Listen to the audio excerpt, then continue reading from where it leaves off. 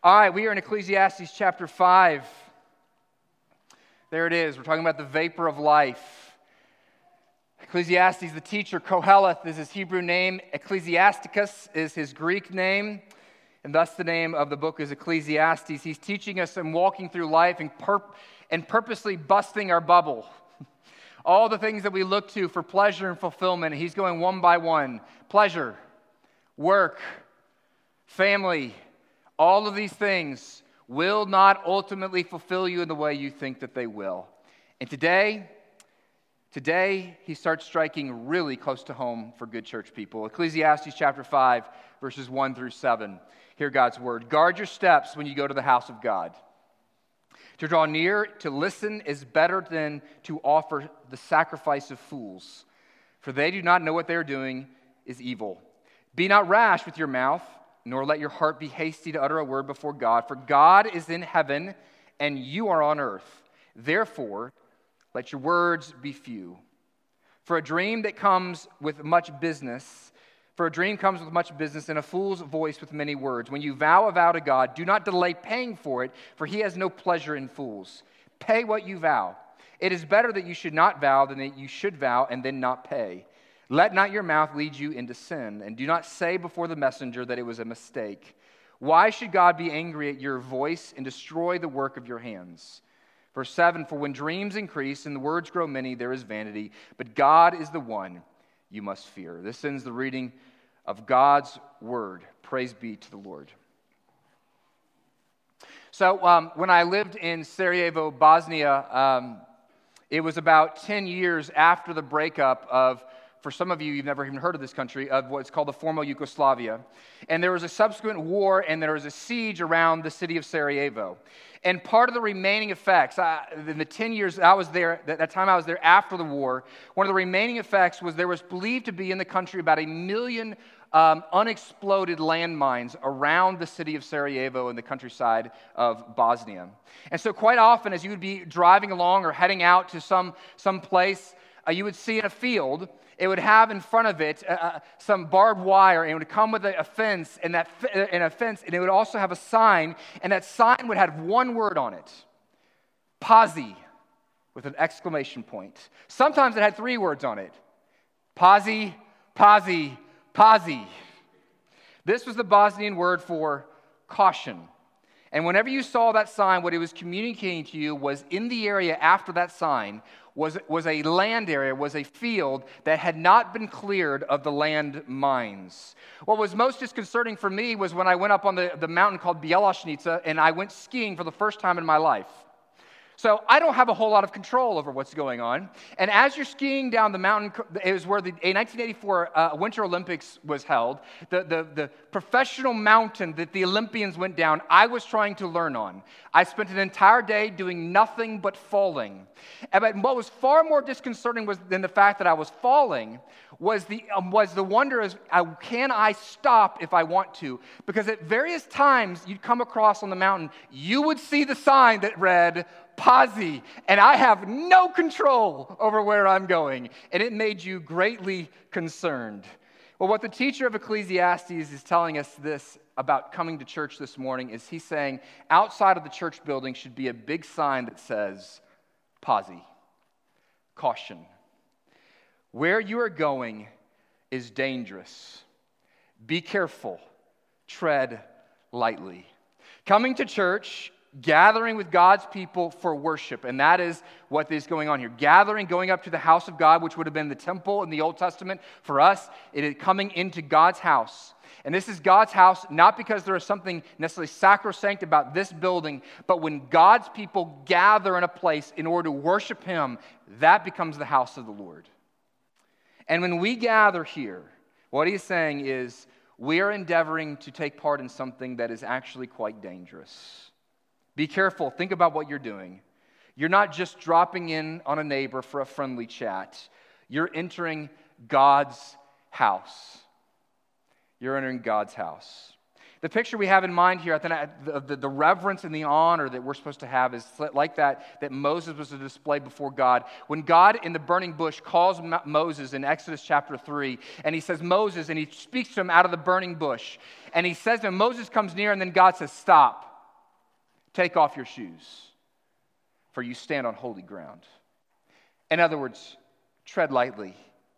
Watch your steps. Annie Dillard says this in a rather tongue-in-cheek comment about how people come to church. She said, why do people in church seem so cheerful, brainless tourists on a package tour of the absolute one?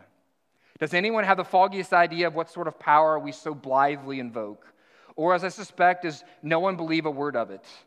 The churches are often children playing on the floor with their chemistry sets, mixing up a batch of TNT to kill a Sunday morning.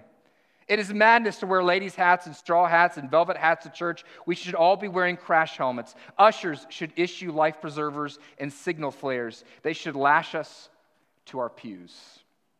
She's communicating in vivid prose, making fun of the kind of the silly way in which we come into church, the disrespect, the irreverence. The teacher is telling us that there is a kind of worship that takes God and His power and His holiness seriously, and there is a kind of worship that is vain, that is vanity, that is empty, and that is therefore dishonoring and irreverent to God. And, God would look at us, and what the teacher looks at us, and he's saying, don't bring that here. Don't bring that weak worship here. It's March Madness. And so you've been maybe watching a lot of basketball like I have. And I remember there was times where if you were to drive really hard to the basket and a very large human would stand in your way and block your shot or strip the ball from you, he would look at you and say, don't bring that weak sauce in here. And that's what the teacher of Ecclesiastes is telling us. Don't bring the weak sauce of your irreverent worship in here. The vanity, the flimsiness, the vapor, the vapidness of religiosity is what he's going to show us, is the weak sauce. And the teacher is calling it for what it is, not good enough. Religiosity is not good enough. And so we will begin with looking at the weak sauce of religion under the sun this morning. And here's what I want to talk about. The words we're going to use to try to connect to it is what he goes after is a religion that is full of hot air. And so the first point is this, the windbag of religiosity. And this is where we're going to spend 75% of our time this morning. You know that phrase? I love that phrase, windbag. It's in 2 Disney movies. It's how I know it from my childhood. There's one particular part in Jungle Book where one elephant stomps on the nostril or the trunk of another elephant and says, "Be quiet, you pompous windbag." And I was always tickled by this word. Well, that is what the teacher is saying. It is saying that us and our religiosity is nothing but a bunch of hot air. It all comes out of you like a garlicky stench of a belch, and it stinks before God. This is the teacher describing religion, man-made religion under the sun. It is full of hot air, just a windbag of religiosity. And he gives us 3 descriptions this morning in our text of windbag religiosity. The first is this, is the sacrifice of fools. The sacrifice of fools. This is referring to the formal sacrificial rituals in the Old Testament temple worship. Not that was foolish, but what he is saying is that there are those who will bring their temple sacrifice and they'll come to worship and they think that those sacrifices have actually done the job of covering their sins. And that they think that that is all that God is asking. And what is specifically being spoken against here is moving through the rituals of sacrifice without actually a heart of repentance. Of looking at God and saying, this is what God really wants, is He wants a slaughtered animal. He doesn't really want my heartfelt confession and repentance. So offering the sacrifice for sins will actually, if it's done right, come with confession and contrition. This is religious formalism is what he's talking about. This is coming to church and doing what we do just because this is what Christians do. This is my sacrifice of praise to you, God. Isn't this pleasing? Ironically, foolish churchgoers recognize that we need a sacrifice, and we'll get to that to the end this morning, but they look to the sacrifice that they provide as being the means of gaining them access to God. But God is disinterested in their sacrifices.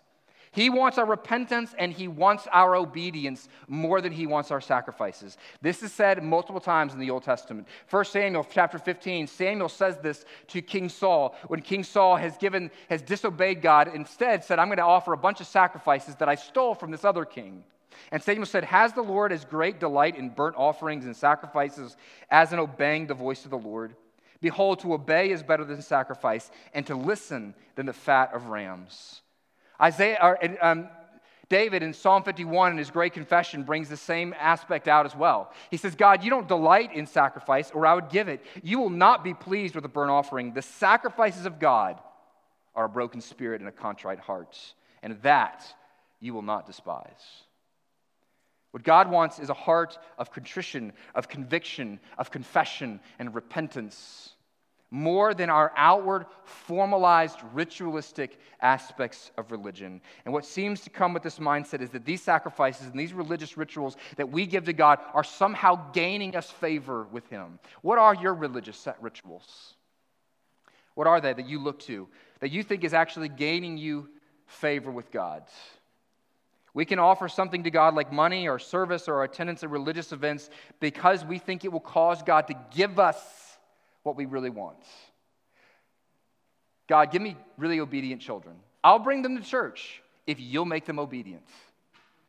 You make them good, I'll bring them here. This is not repentance and this is not obedience. Instead, this is what's called what it is. It's an attempt to manipulate what we want out of God.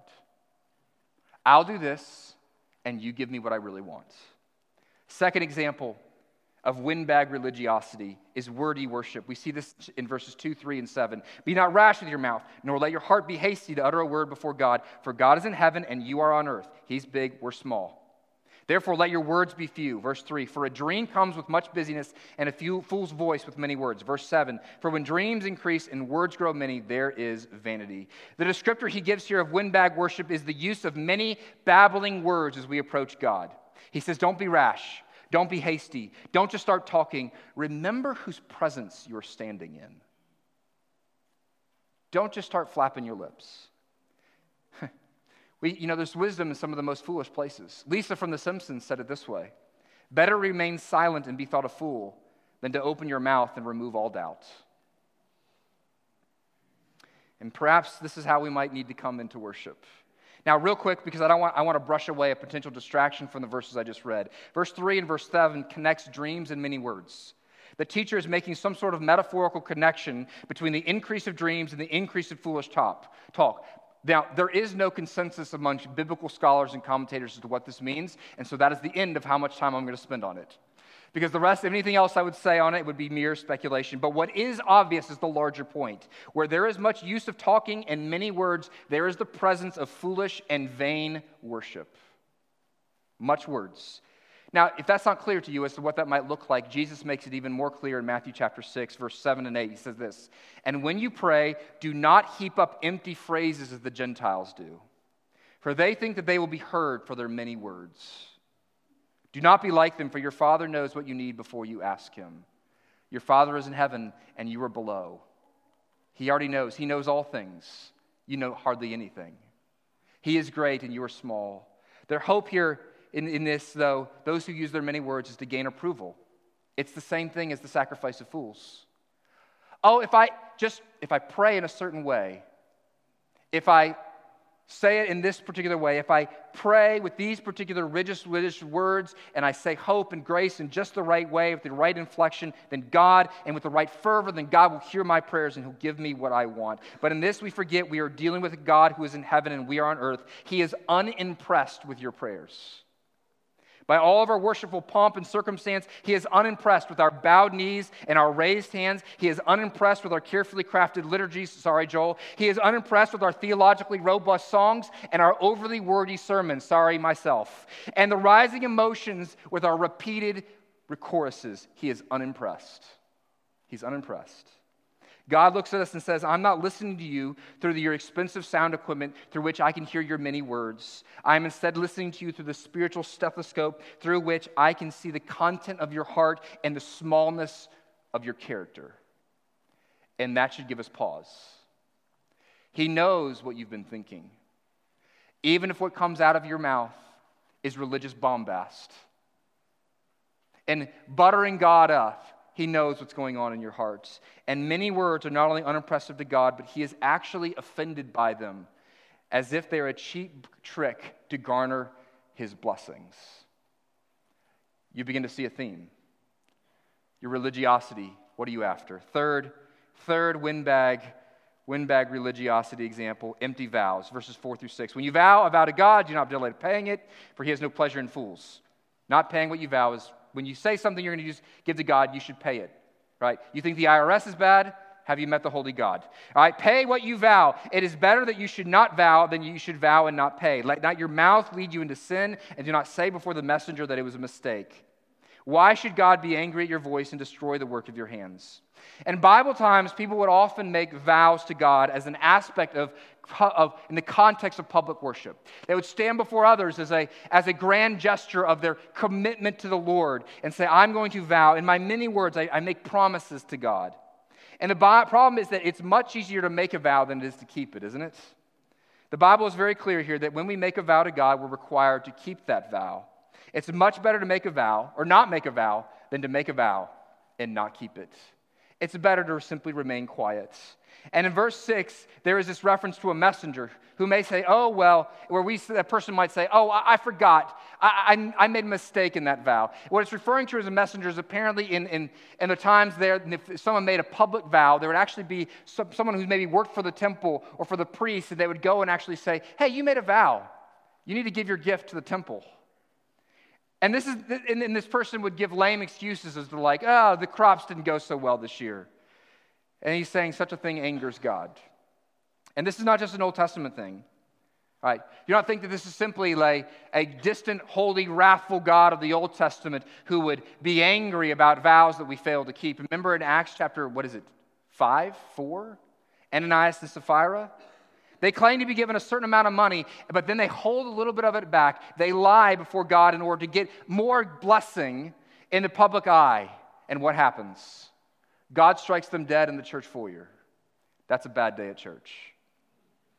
It's a dangerous thing to come into worship and make promises to God and then not keep them. And therefore, what this means is when you make promises before God, such as till death do us part, you better take those things seriously. It's a dangerous thing to present our children before the Lord and vow to instruct them in the Christian faith and to disciple them and to spend all of your evenings on Netflix. That's a dangerous thing. It's a dangerous thing to make a vow that you're going to support people in the worship and work of the church and in the discipleship of children and to not take any part in the worship and work of the church. It's a dangerous thing to make church membership vows. It's a dangerous thing to sing many of the songs that we sing on Sundays. Take my silver and my gold, not a mite would I withhold. From the moment that I wake up, here's a modern one, until I lay my head, oh, I will sing of the goodness of God. With every breath that I am able, I will sing of the goodness of God. I am surrendered now, I give you everything. All to Jesus I surrender, all to him I freely give. I will ever love and trust him, in his presence daily live. Those are called promises. And yes, they're in our songs. And yes, I understand that often we mean them as aspirational. But we should be very careful. So the teacher is saying that you better be willing to pay up, and if you're not, why would you make the promise in the first place? That is a good question. Why would we make the promise in the first place? Why do we need hyperbole in our worship? Why do we need to say, I surrender all to you? Why would we say we're going to pledge more to the building campaign than we can actually give? Why would we make these commitments? Why would we be tempted to let our mouths run ahead of us, to promise something big and extravagant for God?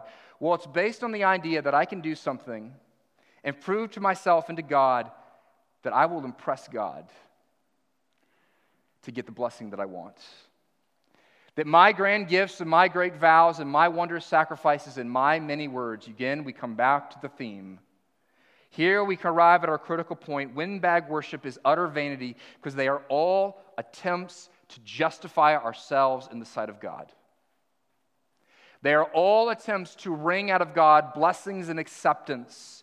Justify means that God accepts you, that he sees you as good and right in his presence, that God is good with you. That's what justify means. And what the teacher is saying is that in all these attempts in our religiosity to justify ourselves and to gain approval and blessing from God through our religiosity, that will not give you what you really want. That all of your outward rituals and formality and religious sacrifices will not give you the acceptance with God that you want. This is the heartbeat of man-made religion. We sense that there is something wrong, and that is a good instinct. That we aren't right in God's sight. That is a correct instinct as well. But the problem then runs to when we hope to attain status with God, that acceptance and blessing from God through our sacrifices and our many words and our empty promises. The teacher is saying that all our religious pomp and circumstance is nothing but smoke. It is vanity. It is vanity because it will not give you the justification you long for. A.W. Tozer said it this way: religion has accepted this monstrous heresy that noise, size, activity, and bluster is what will make man dear to God. It is the religion of the human heart to make ourselves as big as possible. We are the spiritual pufferfish. And it is a religious game, and it's a charade. It's smoke, and it smells like the pit of hell. And God sees right through it. God says, I want holiness and obedience, and we say, I can't give you that, but can I give you some emotive worship?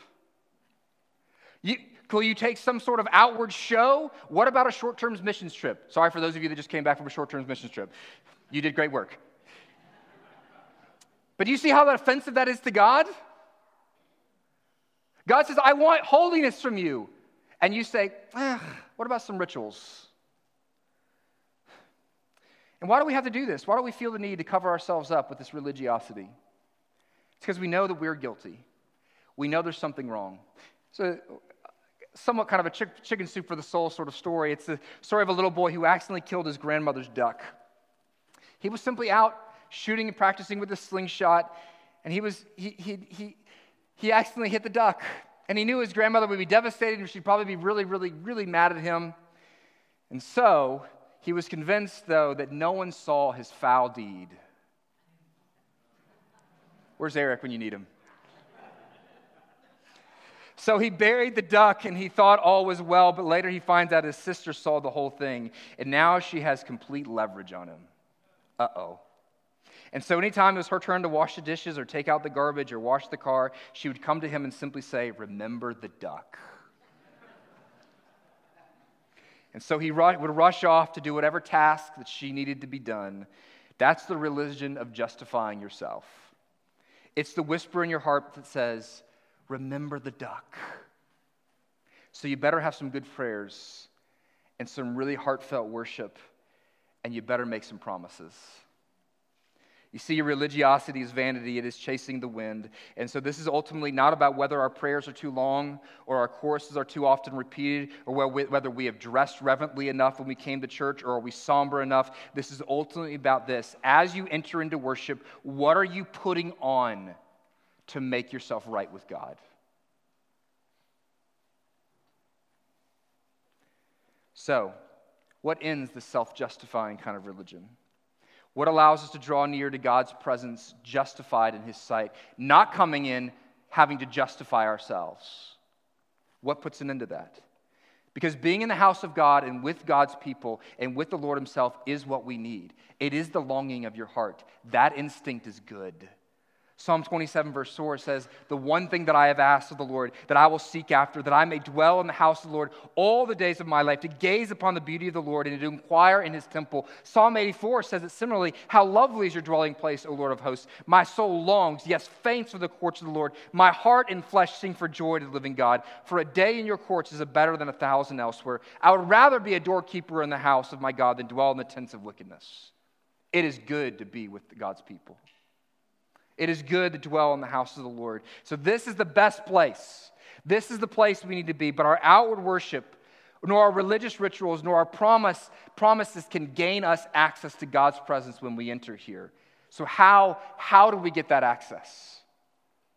How are we justified as we come to God? Here, we come to point 2, and we're taking the turn a little bit more towards home now. The call into God's presence. So we have the windbag of religiosity, but the call into God's presence. You see, we speak, God says, my words are better. I will call you. And God has invited us into His house and into His very presence. He wants you here. And He not only called us to Himself, but He has made a way for you to come here and to enter in, not having to justify yourself. How do we come into God's presence? Not hoping to receive justification, but already justified, already accepted, already made right, already given a blessing. This is where Jesus comes in. Because there was one who made a promise to God the Father, and from eternity past who said, I will enter the world, and I will perfectly obey you. I will give you the true sacrifice of praise, my body as a living and holy, acceptable sacrifice to God, Romans 12:1. He is the perfect one. And we are just in God's sight because Jesus took his body and sacrificed it on our behalf. And we are declared righteous because Jesus not only took our sins from us and covered us with his blood of his sacrifice, but he also took his perfect record of obedience and he gave it to you as a robe of righteousness. And in that moment when Jesus does that, when he takes your sin and he gives you his righteousness on the cross, in that moment, you now have eternal access to God the Father. How do we know it's at that moment? Because of what happens in the temple at that moment. The temple worship, that's what it's saying. What you got to be careful as you go and gather into the house of the Lord. Be careful. And everything about the temple said, be careful. You can't enter into God's room. There's a place in the temple called the Holy of Holies that only one person, one time of year, after a whole week of sacrifices and ritual cleansings, could go into for a little bit of time. It was called the Holy of Holies. That is God's bedroom. And he says, you cannot go there. You cannot gain access to that place. You need a perfect sacrifice. And all of these thousands of lambs and bulls and goats, they will not do. But in Jesus, we have the perfect sacrifice. And so at Matthew chapter 27, verse 50 and 51, it says this, and Jesus cried out with a loud voice and he yielded up his spirit. And in the moment Jesus dies, it says this, and behold, the curtain of the temple was torn in two from top to bottom. How do you have access? Because Jesus, through his body being torn, tore the temple robe so that you might have perpetual and eternal access to God. This is what Jesus does on the cross.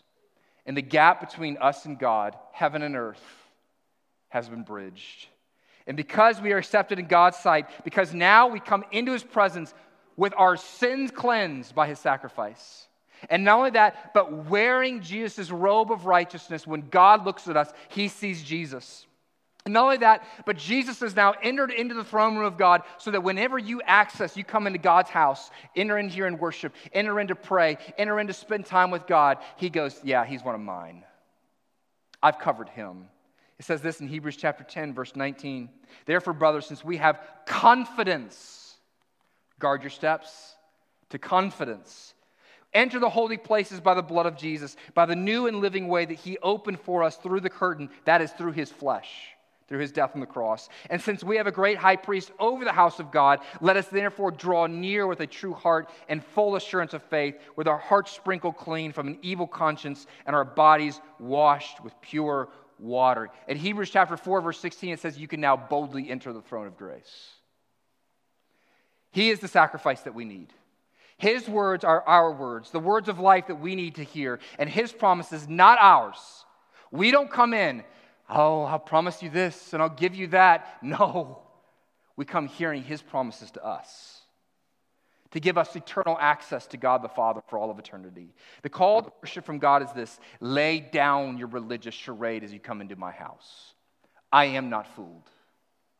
Lay aside all of your self-righteousness. Put away your self-justification. You are welcome in God's presence. Now come boldly.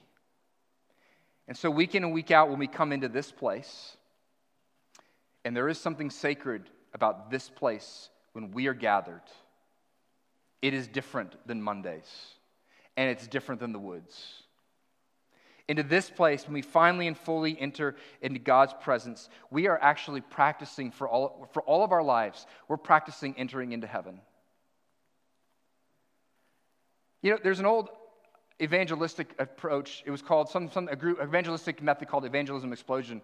And it had this, in this survey that they would do with people, it had this question. This is always the first question. It's a rather famous one. If you were to die tonight and come into God's presence and he were to ask you, why should I let you into my house? What would you say? Did you know that's what we have to answer that question every time we come to church? Every week we get to practice what we will say. So what do you say? Why should you be welcome in the house of God? The answer to that question tells us what it means to fear God and guard our steps when we come to worship each week. And here's what it is. Here's the first thing. I should not be here. My sins need cleansing. That's what it means to guard your steps. And here's the second. Or the first one is, I don't deserve it. I don't deserve it, but by the blood of Jesus. I'm a sinner. Remember in Luke chapter 18, says this, Jesus gives this parable, and this parable is essentially Ecclesiastes chapter 5. There were two men who went up to the temple to pray. There was a Pharisee, and he stands before God, and he lays out his list of righteousness and how he's so much better than everybody else. And all the things that he's done, I've tithed, and I've fasted. And then he says that then the other guy's a tax collector, and he comes in and he says, God, I'm a sinner. And then it says at the end of Luke chapter 18, Jesus looks at it, he says, here's the point. The tax collector goes home justified, not the Pharisee. So what does it mean to guard your steps as you come into the house of God? I don't deserve to be here. That's where it begins. Here's the second thing. But for the righteousness of Christ. I get to enter in because I have clothed myself in the righteousness, or Christ has clothed me with his righteousness. I can only be here not because I have dressed beautifully, not because I cleaned behind the ears on Saturday night, not because I have done this and this and this week, and I've done my devotions for 5.5 days, not because of those things. I enter in because Jesus has covered me with the righteousness that he won for me. In the Heidelberg Catechism, the answer to the question has a question that literally says, how are you made right with God? And it says this, it says, out of sheer grace, God grants and credits to me the perfect satisfaction, righteousness, and holiness of Christ, such that it is as if I had never sinned nor been a sinner, as if I had been perfectly obedient as Christ was obedient for me. You are welcome into worship. What's it mean to prepare your heart? You confess, I don't deserve to be here, but I am welcome because I have the righteousness of Christ. This is what it is to come to worship and to guard your steps. I think this is beautifully articulated well, what it then begins to where we then drops us when we have that mindset as we come into this place. This pastor, a guy named Zach X. White, put it this way. When we embrace these things, we are less inclined, confession and putting on the righteousness of Christ. He says, we are less inclined to use church as a means of trying to prove something to God or to keep up appearances, for we are already known. Our evils are already found out. Our denials are less and less interesting. Clean and humble truth about God and about us takes center stage in our worship. We are made quiet in the presence of the vibrant storyteller, an intimate lover, a merciful knower of our worst moments. Freed from having to spin words, contentment finds us here. God is here. As we prepare our hearts this way, we guard our steps, confessing our sin and claiming the righteousness of Christ, we now get to enter in and simply enjoy God. And this leads us to our final point, the sound of fear-filled worship. Just two things. And I'm going to let you talk about these things more in your community groups. What would this do to our worship? What might it look like if we entered in with the sense of, I need to be covered and I need the righteousness of Christ? First, I think we come ready to listen first. It's no longer about my babbling and my needing to make myself right. I'll give you an illustration. Children, they come into the house. One of them comes in, a kid comes in tattling on another kid. And I can hear the offending kid come running behind them. And the offending kid who wants to cover over their sin, what do? But it's blaming the other kid. It's saying, I didn't do it. It's denials. It's like, oh my goodness. And then if they actually been caught, it's like, I'll do this, I'll do that. I'll make up for this. What happened? But then there's the other kid. The son who, man, he got angry and he hits his sister and she comes in tattles and he comes in, he goes, Dad, I'm so sorry. I lost my temper and I hit her. Quietness. How do I respond? Son, I love you so much. You did wrong, but you're welcome. You're welcome in our presence. God says, I want to talk, I want to speak to you, but I want you to hear my words first. Don't come in running their mouth. And so perhaps fear-filled worship means we draw near and we let God talk to us first. We let him have the first voice. Simply as an application point, what Joel seeks to do in our liturgy, our actual order, is this is what we want to do. We start with a call to worship. He gets the first voice. What do? We respond in worship. We then read a passage of Scripture and we confess our sin in light of it. And then we read something called an assurance of pardon. Where from God's word, he tells us that we are pardoned, and then we get up again and we sing songs of praise and thanksgiving. Then I get up and I preach the word, and then what do? We sing a song in response to the word, and then who gets the final word? The benediction is not because it's just something, it's not a cherry on the top. We're letting God have the final word, first and last. But I would ask you, what might it look for you to show up to church ready to listen to his voice? It might mean that you actually stay home on Saturday nights and prepare your heart. It might mean that you need to get up actually not just in time for church, and that you actually arrive here 5 minutes before and not 5 minutes after, not to smash the 90% of you who weren't in the room at 10 o'clock this morning. That you actually put your phone away and you don't read the news so that you can be fully present here. You've been given 6 days to go work and run around and do all that stuff. There's a day in which God says, come into my house. Is there a better invitation than that? Second, we are now ready to focus on the Lord fully in worship. We're not self-consumed. Verse 2, it tells us that God is really big and he's in heaven and we're really small. We're on earth. He is eternal. We are a moment. And now that we're not trying to make up for our smallness in his sight, we can simply come and sit in awe of his grandeur. And then when we begin to speak, it will mean something. It will be worship. We've cleared the playing field of our self-consciousness and our need to self-justify ourselves. That's been pulled away. And here we finally enter into true worship. It actually becomes not a runway show for our self-righteousness, but it becomes a sanctuary of praise in which we actually now, you're out of the way, and we sit coram Deo before the face of God. That's what it means to fear the Lord, it says in verse 7. Fearing the Lord, as we've said it over and over again, is to live, and now we'll say worship in view of who God is. Not coming and cowering in terror, but it's recognizing that God is God and that we're entering into his presence and he is the one who has welcomed us there and that he has made a way, and that should put you in a place of reverence and awe. Awe. And that you come before a God who is in heaven and yet he has invited you into the very throne room of heaven to worship him this morning. Do you understand who you stand in front of and sing? It is not a friend or a neighbor. It is the holy God. And he is mighty and he is powerful. You know the illustration from C.S. Lewis? When Aslan the lion is there by the water, and a little girl wants to go get the water, and he's inviting her to come drink, but she's scared because he is a lion. And so she asks this guy, who's a beaver, who knows something of the lion more than she does, and she goes, is he dangerous? Or is he safe, she says. And he goes, no, he's not safe, but he is good. And therefore, the God who is in heaven and you are on earth says, you who were once my enemy are now my friend, so boldly come into my presence. Drink of my living water. And there we can finally worship. Let's pray. Heavenly Father, forgive us for being so flippant with our worship. And by that, Lord, I don't mean our joyful sounds of fellowship that we have beforehand, or the fact that we wear jeans to church at this place.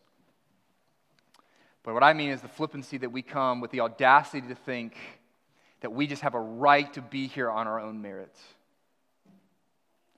Not remembering what it costs to make a way for us to enter the household of God each and every week. Lord, it's seen in the fact that we don't even come to church that often. It's really not that special to us. And it's really about us. Yeah, I'll go to church.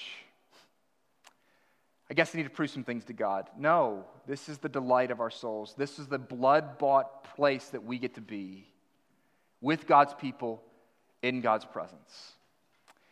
And so, Lord, I pray that we would revere this day and revere this hour, that we would prepare our hearts for it by confessing our sin, by putting on the robe of righteousness, and then coming in with hands lifted and knees bowed, proclaiming the goodness of God. We pray this in Christ Jesus. Amen.